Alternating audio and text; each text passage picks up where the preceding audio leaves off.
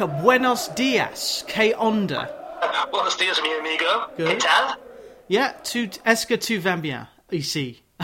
Muy bien, muy bien. Whenever I speak Spanish, I go into French. I know someone who had like a Spanish oral exam on the same day as the French oral exam. I can busk Spanish. Gotcha. My Spanish isn't great. So we've been out here perhaps just over 2 years now. But it's coming along. But, where we live on the Costa Blanca, most people tend to speak English anyway. And if you try to speak a bit of Spanish, but because they're so polite, they answer you in English. And so it just sort of compromises your learning a bit. But, we're getting there. That's good. So is this eternal? Are you ever coming back? No, don't plan to, no. All right. Does it have to do with the vote 5 years ago, or were you planning anyway? No, we were planning to come out anyway. Being pre-Brexit made it a lot easier, a lot less complicated, but no, we were coming out anyway. Basically, I'm sort of, when I'm now 65 this year, my wife's a couple of years younger, and we've both got to sort of be situation in work where we thought, well, we can, so like we had a big house, 4-bedroom house that the kids had left, both kids had gone away and got married. So we sold the big house, decided to come out here, cut down on the size, live a fairly simple life, and no regrets really, other than this pandemic, of course, means we can't get back to see the kids and the grandkids. Well, yeah, that was exactly my question, because you are an abuelo. I've spoken to a few abuelos, but yeah, how is little Polly? Polly is wonderful. I mean, unfortunately, we speak to the kids.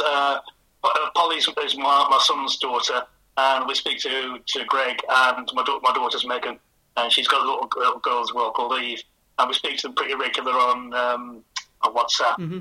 And we do FaceTime a lot. So we have that sort of conversation, but it's just not the same. We haven't been back to the UK since Christmas the year before last, as it were. So it's when the grandkids are really young, you miss a lot of time. But I mean, it just can't be helped. I mean, in the great scheme of things, the pandemic's caused more hassle than me not being able to go back to the UK. Quite right. I was really lucky. Both my sets of grandparents. Grandpa Joe passed away when I was 2. He was behind Suits You, the men's tailors. Suits You. Oh, right. That's the family business. So if you've ever bought a suit from there, thank you for contributing to my education. But my grandparents lived within 5 miles, so I was lucky to see them all the time. And it was my grandpa Malcolm who helped me fall for football, because whenever I saw him, the conversation would always be Man United. And my Uncle Clive, my grandma's brother, is a 55-year Watford fanatic. But I don't have any Chelsea in my family. I have been to the bridge in the Roman Abramovich era. I wanted, before we talked England and Holland, just to talk about Chelsea, because we're talking on the 13th of April. Chelsea's next game is away at Brighton. Will you be staying up to watch? Yeah, we're an hour ahead of the UK here, so the kick-off here will be 9 o'clock, which is pretty regular for Spanish football anyway.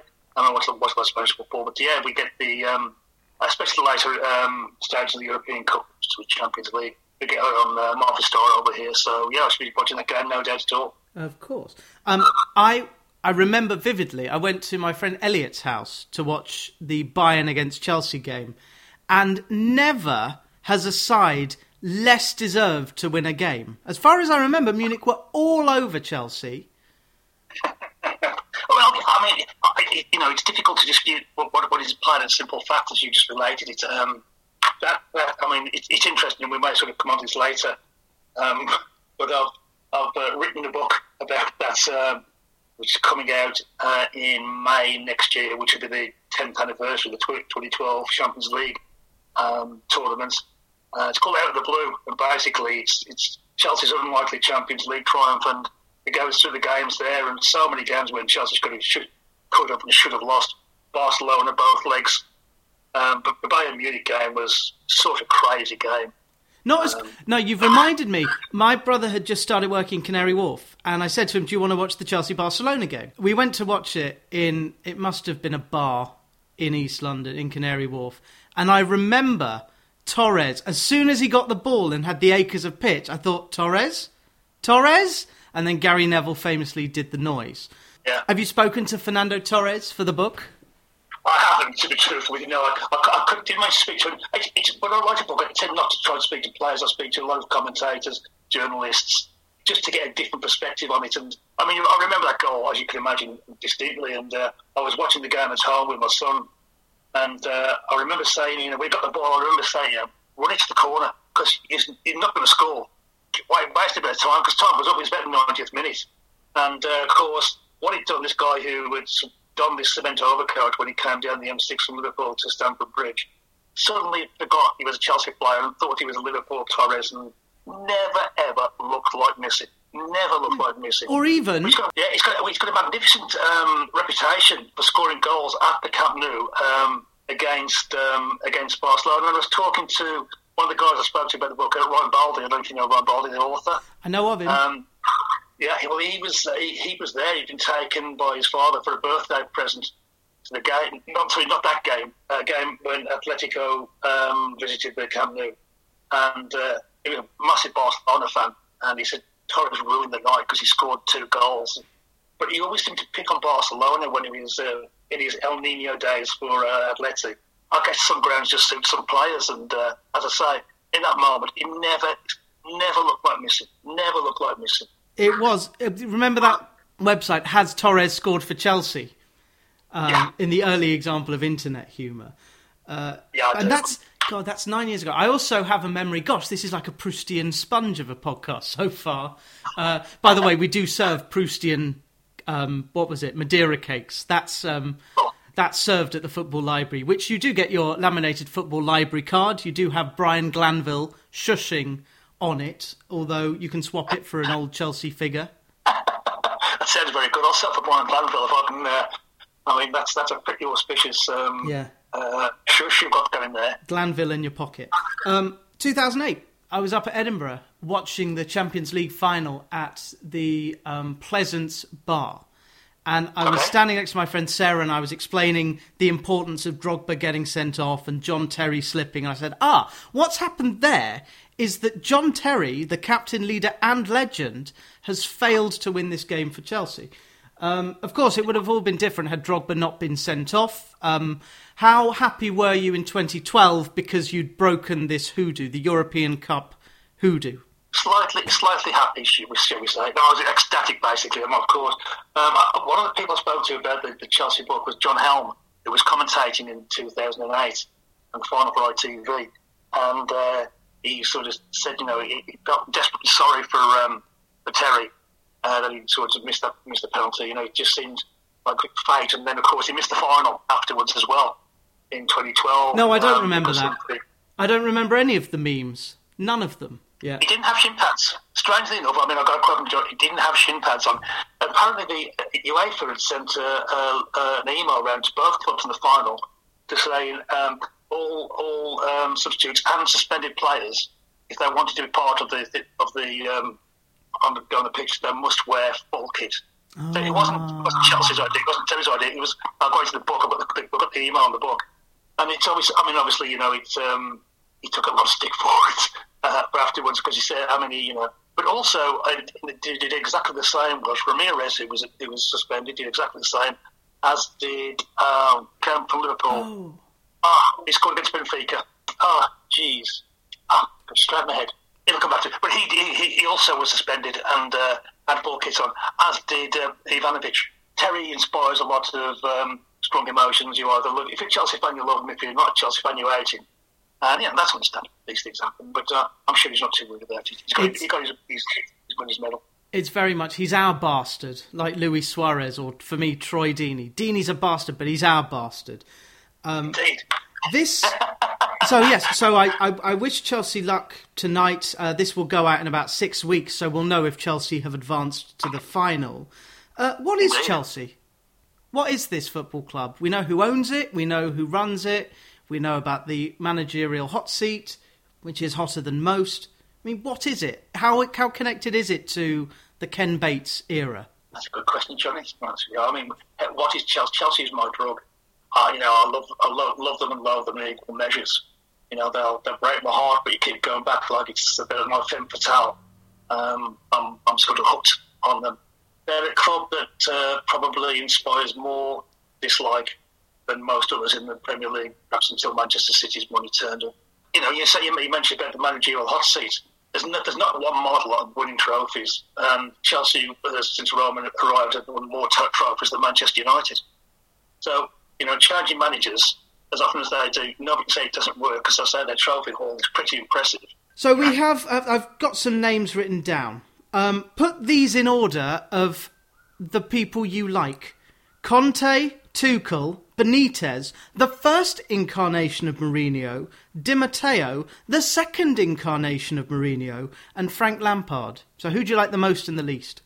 Well, if you're looking for managers, I suppose you'd have to say that Mourinho, first incarnation. It's probably too early to make a decision on Tuchel. He's been there for 13, 14 games. I mean, pretty impressive, other than that debacle against West Bromwich Albion a couple of weeks ago. But, I'd prefer to go there.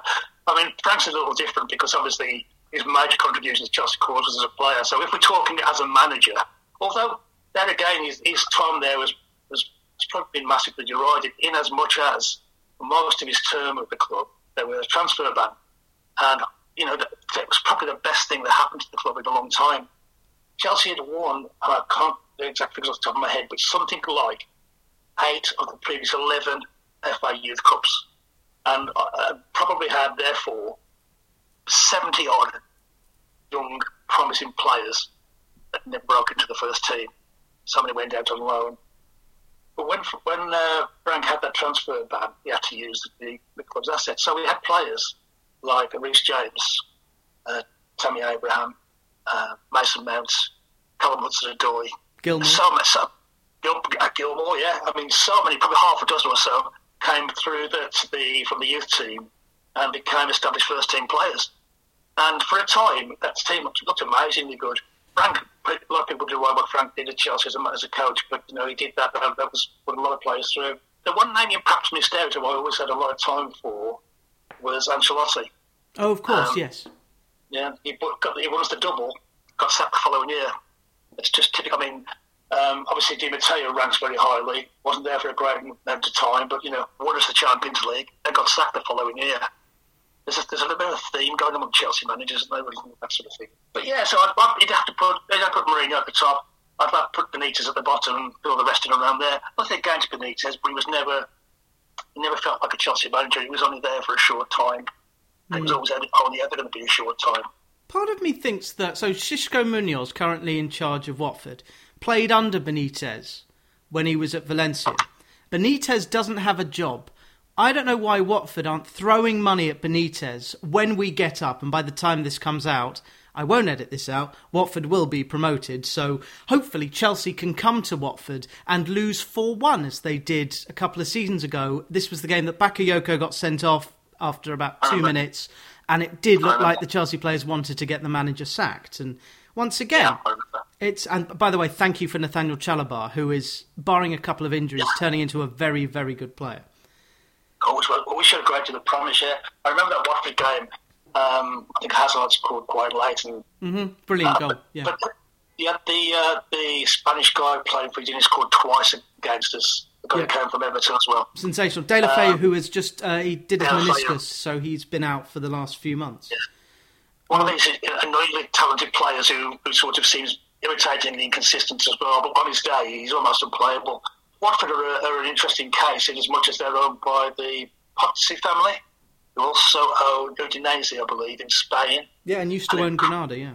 There's a thing about people who own football clubs now, and this is people moan about Abramovich. Well, no Chelsea fan will ever moan about Abramovich. Not only because of what he's brought, but the way he considers Chelsea Football Club. For example, he's one of the very few people who bought a football club not to make money. The guys who are Watford, and it's probably true of 99% of other football clubs in the top few divisions in the UK, and even across Europe as well. People buy football clubs to make money. It's more important than silver to the people who own the clubs. Oh, very good. Well, the counter to that is Wyn Jones and Smith at Norwich. I don't think they're making much money. No. As I said, 99%, there'll always be exceptions. The guys that bought Man City clearly are doing it to make money. They've got not pots of money. They're doing it to make a reputation and enhance their sort of PR, shall we say. And it's not true of everybody, but overwhelmingly. And it used to be said that the only way to make a small fortune on your football club used to begin with a big fortune. Mm-hmm. But that's changed now, and as there's so many of these sort of hedge funds, and I think the hedge fund has just purchased Ipswich Town. I was reading yesterday. But it won't be a case of chasing trophies, it'll be a case of chasing money. And very much the same as with Newcastle. And, probably the least popular club over in English football, whose only requirement of that club is to stay in the Premier League. Well, isn't that Arsenal's model? Except for staying in the Premier League, it's compete in European competition. I guess so, to some extent, but at least there's a little bit of ambition there. And Wenger did win a few pots on the way and got them to the Champions League final as well. And, we're winning for a long, long time, even though we're playing with 10 men. So, yeah, to some extent, as I say, it's probably true of a lot of, the vast majority of clubs that's finishing in the Premier League, a certain position is worth more than getting to a cup final. I've got a piece of paper to my left at the moment, which has the Premier League clubs in the bottom 6 less Sheffield United, and the top 7 in the Championship less Norwich. If you add the two back in, that's a really good B League. At the moment, Burnley and Brighton are top of it, and at the bottom are Bournemouth and Barnsley. I would watch that league if they just separated off. In my book that I'm not here to talk about, I said that the top clubs need to do whatever they like. They've got the billions. Just go off and play in Qatar or on Mars. And Chelsea, I'm afraid, are included in that. And leave Watford and Bournemouth and clubs of a kind of B rank to their own. I don't know if you've thought about this, but you support a team that 40 years ago were not the top 6 and are now very much the top 6. So that's probably why I asked what Chelsea are. If football teaches us anything, it's that nothing is forever. Teams, clubs that are sort of Huddersfield Town, were once a dominant team. Sunderland were once a dominant team. Of course, for similar reasons, Sunderland were once called the Bank of England club, going back to the sort of 50s. So, football changes. I mean, 10 years ago, who'd have thought Manchester City would be in the situation they are now? People think, say, oh, well, the money will go away sometime. Roman Abramovich will go away sometime. Nothing is forever. And, you talk about top clubs going away, and we did a podcast not too long ago on these Football Times about the potential for a European Super League. And I was sort of a lone voice in the wilderness saying, it might happen, but it can never last. So, if you're talking about a Super League where you've got the two Milan clubs, Juventus, Bayern Munich, PSG, Barcelona, Real Madrid, Liverpool, Chelsea, Man United, Man City, I don't know, all those sort of clubs that are used to winning things. Now, in a league of 20 clubs perhaps, or 10, 18, whatever, only one club could win. Only one club could win a league. By definition, there's going to be somewhere in the bottom as well. Now, all these clubs have earned masses of money through followers to them, engendered loyalty from their fans, because they win things. Now, if that stops happening, and by definition, all but one of those clubs, it will stop happening, that's going to disappear, and the money they earn will quickly become less and less, and they'll regret what they did. And it can't work. Can't work. You mentioned about all clubs whole clubs will go away and go play somewhere else. It's not going to happen, Johnny. It's not going to happen, mate. It's certainly not for any length of time. It's unsustainable. It is very interesting that Javier Tebas, whom you'll be very familiar with living in Spain, is now on the UEFA Exec Committee. I think that's fascinating because he is militantly against upsetting La Liga.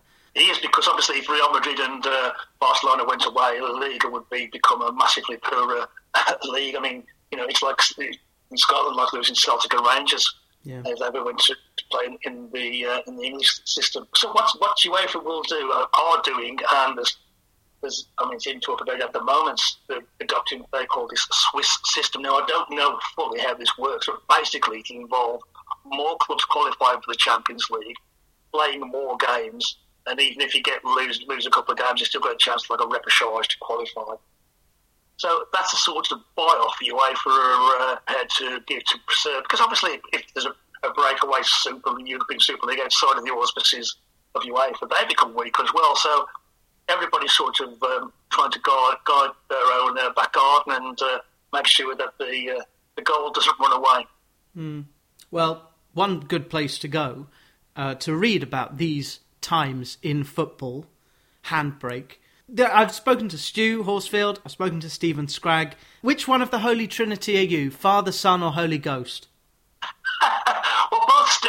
I guess both Steve and Stu are probably, I don't know, like 30s. I'm probably 30 years older than they are, so I'm probably the father.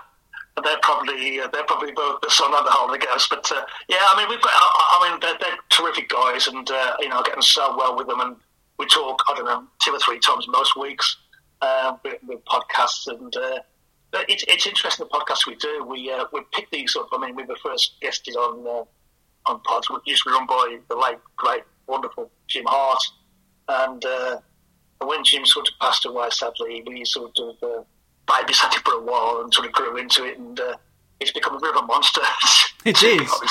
I mean, I've done over 100 of these. I think you're up to over 200 in the last 4 years. Yeah. We've got a massive backlog to come out, Johnny.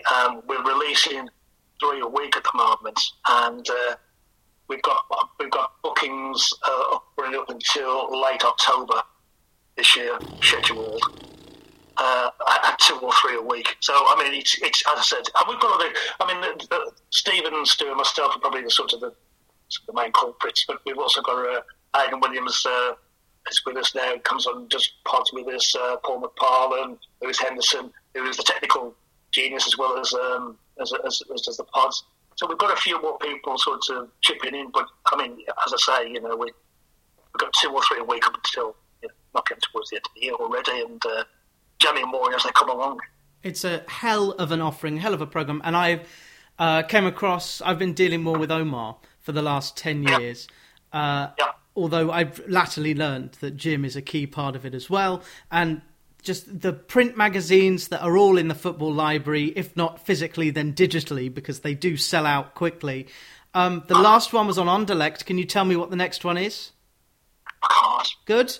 I'm not allowed to. Although we're doing a podcast on Tuesday for us, but we all also has all the secrecy. Well, by the time this comes out, we will know, and you have a loyal. It's the fan base that these Football Times has, because it's organic. It's grown up, and by word of mouth, it's become this behemoth, and you should be so proud of it. Well, I am. It's a stunning team to be with. I mean, I mentioned some of the guys there, but the whole team is much larger than that. But you couldn't meet a more supportive group. We all help each other out, and the magazines are amazing. Whenever they go out, sort of a couple of weeks, and people do this, they buy them as investments now. And I've seen magazines, TFT magazines, on eBay for £100. You buy, I think they're £10 to buy on eBay for £100 and more. There was one, I think it was the Ajax one when it first went out, which was the first competition we did, was I think sold for £119. I mean, it's very flattering, but we always say when we do the because we do a podcast recording to promo for each of the mags. Getting early, guys, don't wait, because they're absolutely fly off the shelf.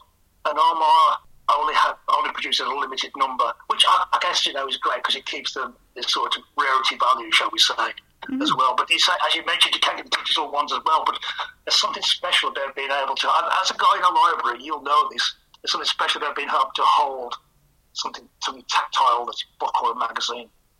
Well, yeah, because for the last 550 odd years, since Gutenberg and the Bible, we've been able to hold things. It is lovely to get a book, such as yours, by the way, for £3.50 on Kindle, but more on which shortly. But just behind me, I've got shelves and boxes of football books, and just looking at them, it's like looking at old concert tickets. It brings back the memory. And I have been through a selection of your catalogue at these Football Times. There's a very, very good piece on Gael Kakuta. Do you know where he plays now, Kakuta? He's moved on from Dijon. He is now... He didn't... This is your line. He didn't cut the mustard. An amazing player that never... I think it's the star that never shone. I can't remember the thing that the line I use as the title, but an amazing skillful player. And when we signed him, when Chelsea signed him as a team, it cost us 2 transfer window bans because he was either too young. I can't remember what the reason was, or he was tied with another club. There was no contract. There was no contract. He'd moved without a contract being agreed. Okay.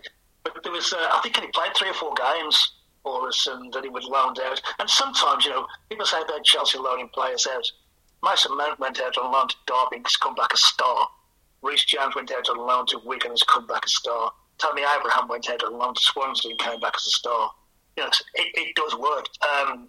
Andreas Christensen, although he's Danish, came through our academy, went out and played 2 seasons in Germany with Werder Bremen, I think, or Mönchengladbach. Mönchengladbach, yeah, and came back as a star. So sometimes these loan systems do work out, but Jan Kakuta is very much the other way. So where is he playing then now, Johnny? Well, believe it or not, he's on loan at Lens from Amiens.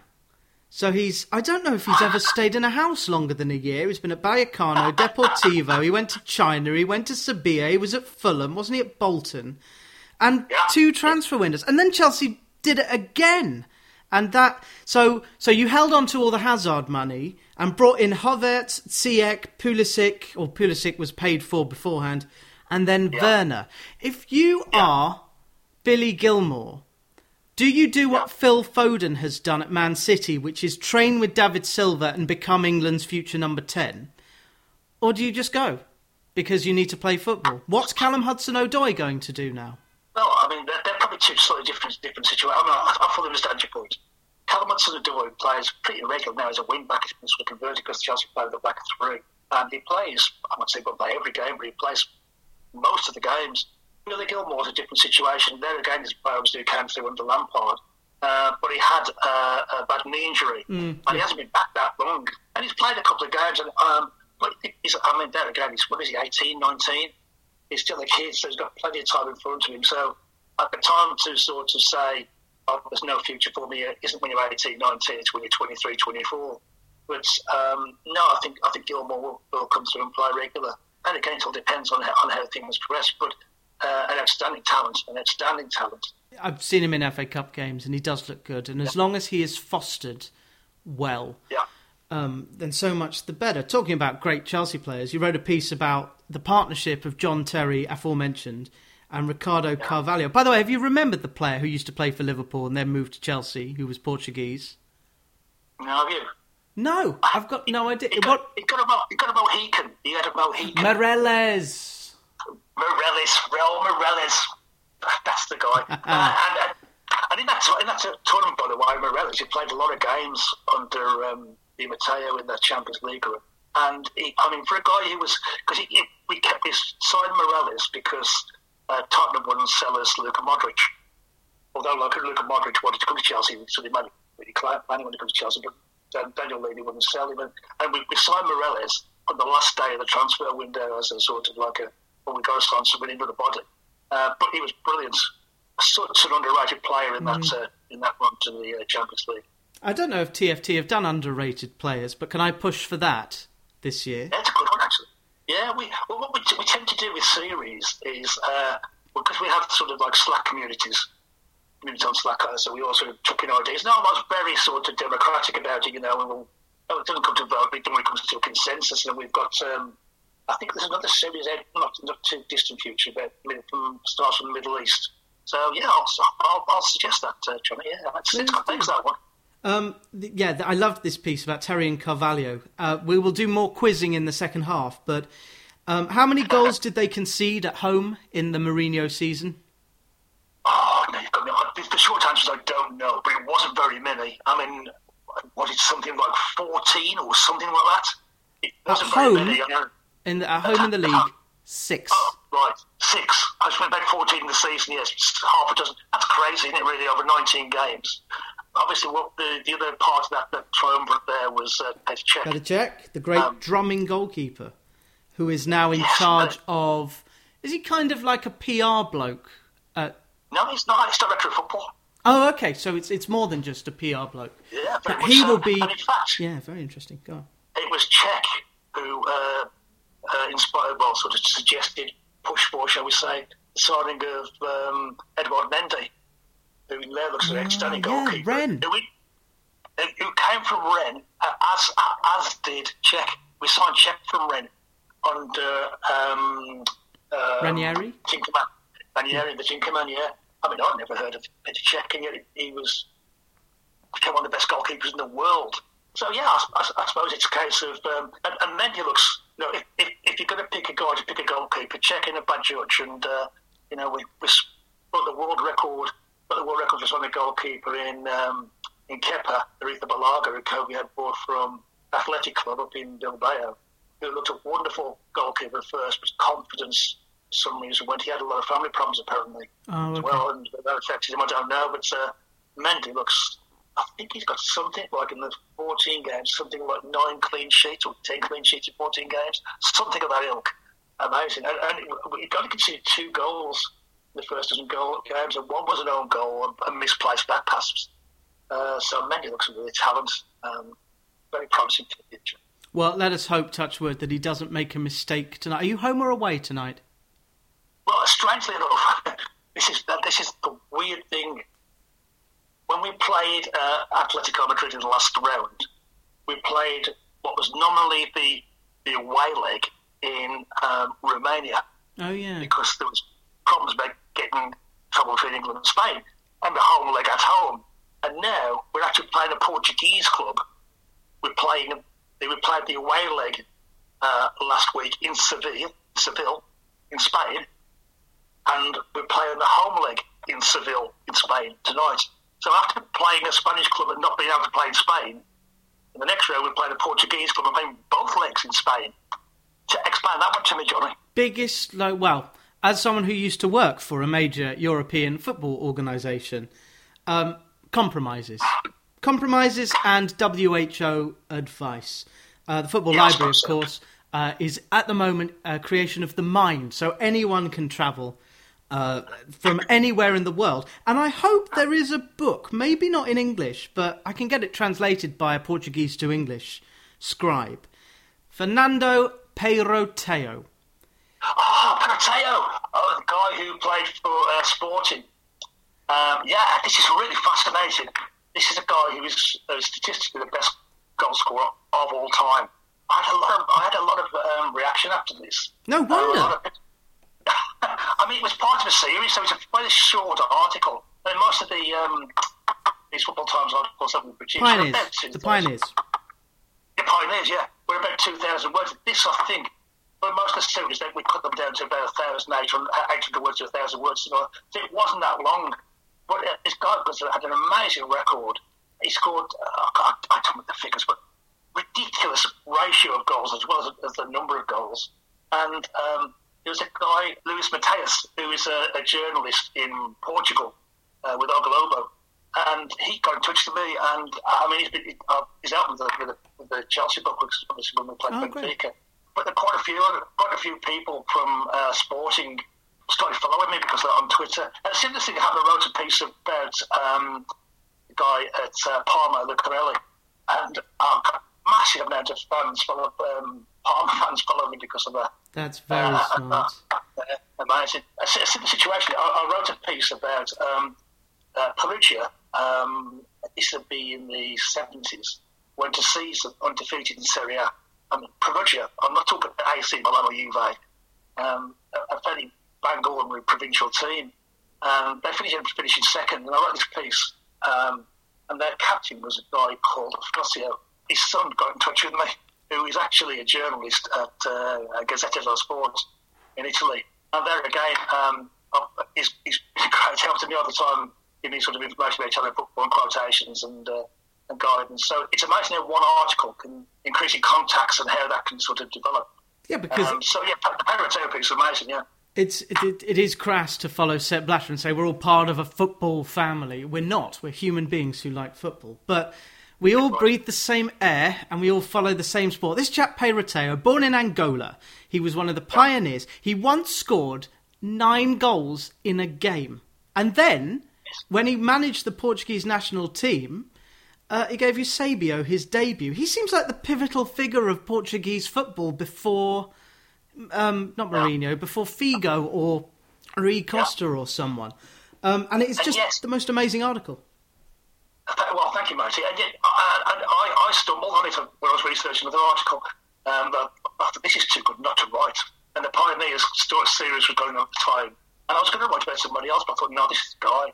But obviously, as well as you mentioned about Eusebio, because Eusebio came from Mozambique. Yes. As well, so there's a similar sort of background as to how he got involved in Portuguese football. But I think I'm right in saying that Parateo actually lost a leg late in life. I wouldn't say died in abject poverty, but certainly not with the wealth of such a talent would have. I mean, imagine a guy who scores that many goals these days. Talk about Haaland, Erling Haaland. Yes. That's stupid money they're talking about now, and his agent's looking to get him a net £1 million a week payment. And at the best, he's a promising talent.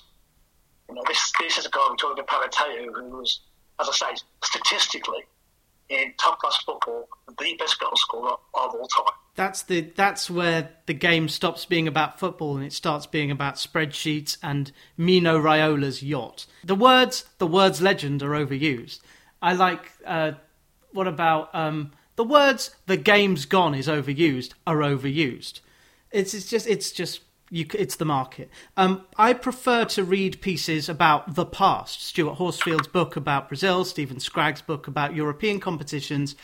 And in fact, this will go out in finals week. So we will have just had the UEFA Cup final, you know what I mean, Europa League final, UEL final. Yeah.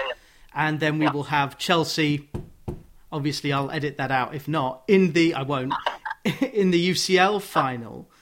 But we've come a long way from a time when John Neal was the Chelsea manager in the 1980s and Chelsea were in the second division. Tell me about those days, Abuelo Gary. Well, yeah, I mean, people, when you say you meet anybody about talking about football, who do you support? I support Chelsea. And immediately there's a reaction of how long have you been supporting them, just since Mourinho, since Roman took it. Well, no, I mean, my earliest memory of Chelsea is 1961. When we sold Jimmy Greaves, which I could never, what? I mean, I'd be five or six at the time. So, yeah, I remember the bad times as well. I remember when Chelsea got relegated from the second division, or what they call it these days, the championship. But, yeah, John Neal saved the club, basically, and should have forever been heralded as the guy who did so. They built that massive new stand, basically bankrupted the club. But John Neal arrives and, on a shoestring, built a team that survived and prospered. An amazing man who died, and not so long afterwards. He was obviously suffering with trouble with his heart.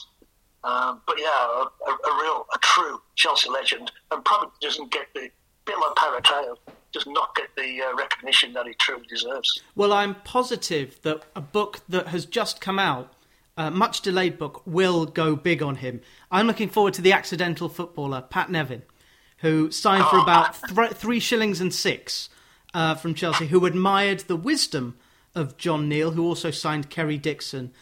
I'm trying to get Pat Nevin on. I imagine that he will be popping up everywhere to plug this book. Was he different? I know he was involved in the PFA, but could you tell there was something different about Pat Nevin? Yes, I mean, both on and off the field. I mean, Pat Nevin was unusual for a footballer in as much as he appreciated art, he appreciated the theatre, he appreciated final elements of culture. Like he had something the same sort of reaction as Graham Lassell did, because Graham Lassell read the Guardian when everyone else was reading them. But yeah, I mean, he is a talented player on the pitch as well. I always think with a tricky wide player, eventually they get worked out and they have to move further inside and become a midfield player. The players that doesn't happen to are far and few between. For example, one who sort of always mentioned, and I'm thinking of the greatest players I always watched, like Jimmy Johnston, Celtic, who people never worked him out. Ryan Giggs, who never truly worked him out. But a lot of players who start out as tricky wingers, eventually they're moved because there's so much video analysis these days that these guys sitting hours and hours watching players and their moves and what they do. If they drop the shoulder this way, they're going to do that, and if they put the foot over the ball, they're going to do that. And people get sort of, worked out. But it happened to Pat Nevin after because he went to Everton, I think, when he left Chelsea. But an exceptionally good player, and when he was with us, and we got never in the win, and Kerry Dixon in the middle put his nod on it into the onion bag. He got half a chance of scoring goals. And no wonder you went up.